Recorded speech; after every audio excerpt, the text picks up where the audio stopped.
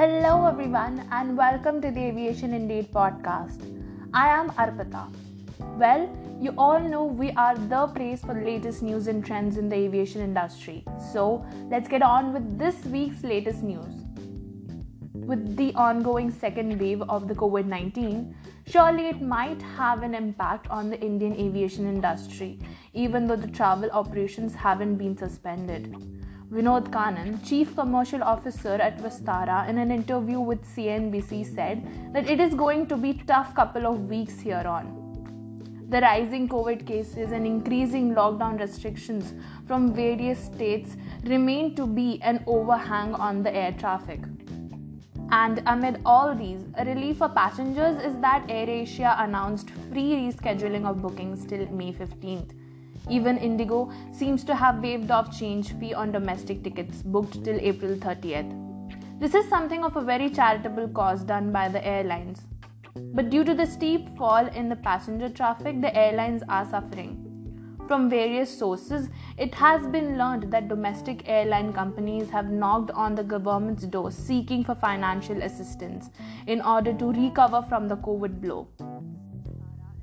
But when I talk about air travel worldwide, it has an upward trend, for which Boeing orders picked up in March, fueled by a major deal with Southwest Airlines that helped the offset of another round of cancellations for its 737 MAX liners.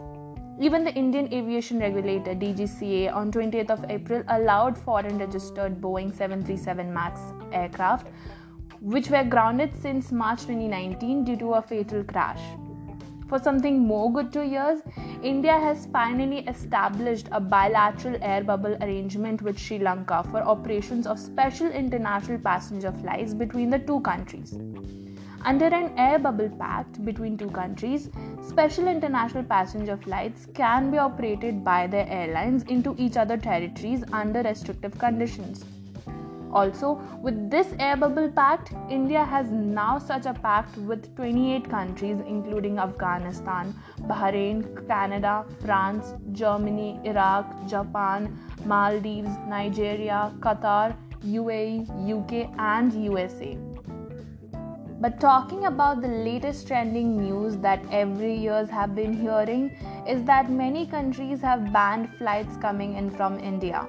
Hong Kong suspends flight connecting to India from May 3rd. Even Saudi Arabia may not resume flights to 20 countries including India. UK has also added India in its red list. Even UAE suspended flights amid the rising COVID cases in India. But then, India's COVID surge could have a huge impact on UAE's aviation. This is so because India is the largest seat capacity and South Asia is the second largest region for Emirates. With Eid festival and summer approaching, all the 62 routes to India are at stake. So guys, this is all we had for today. Let me know your future predictions of the news trends. Until then, keep growing. Adios.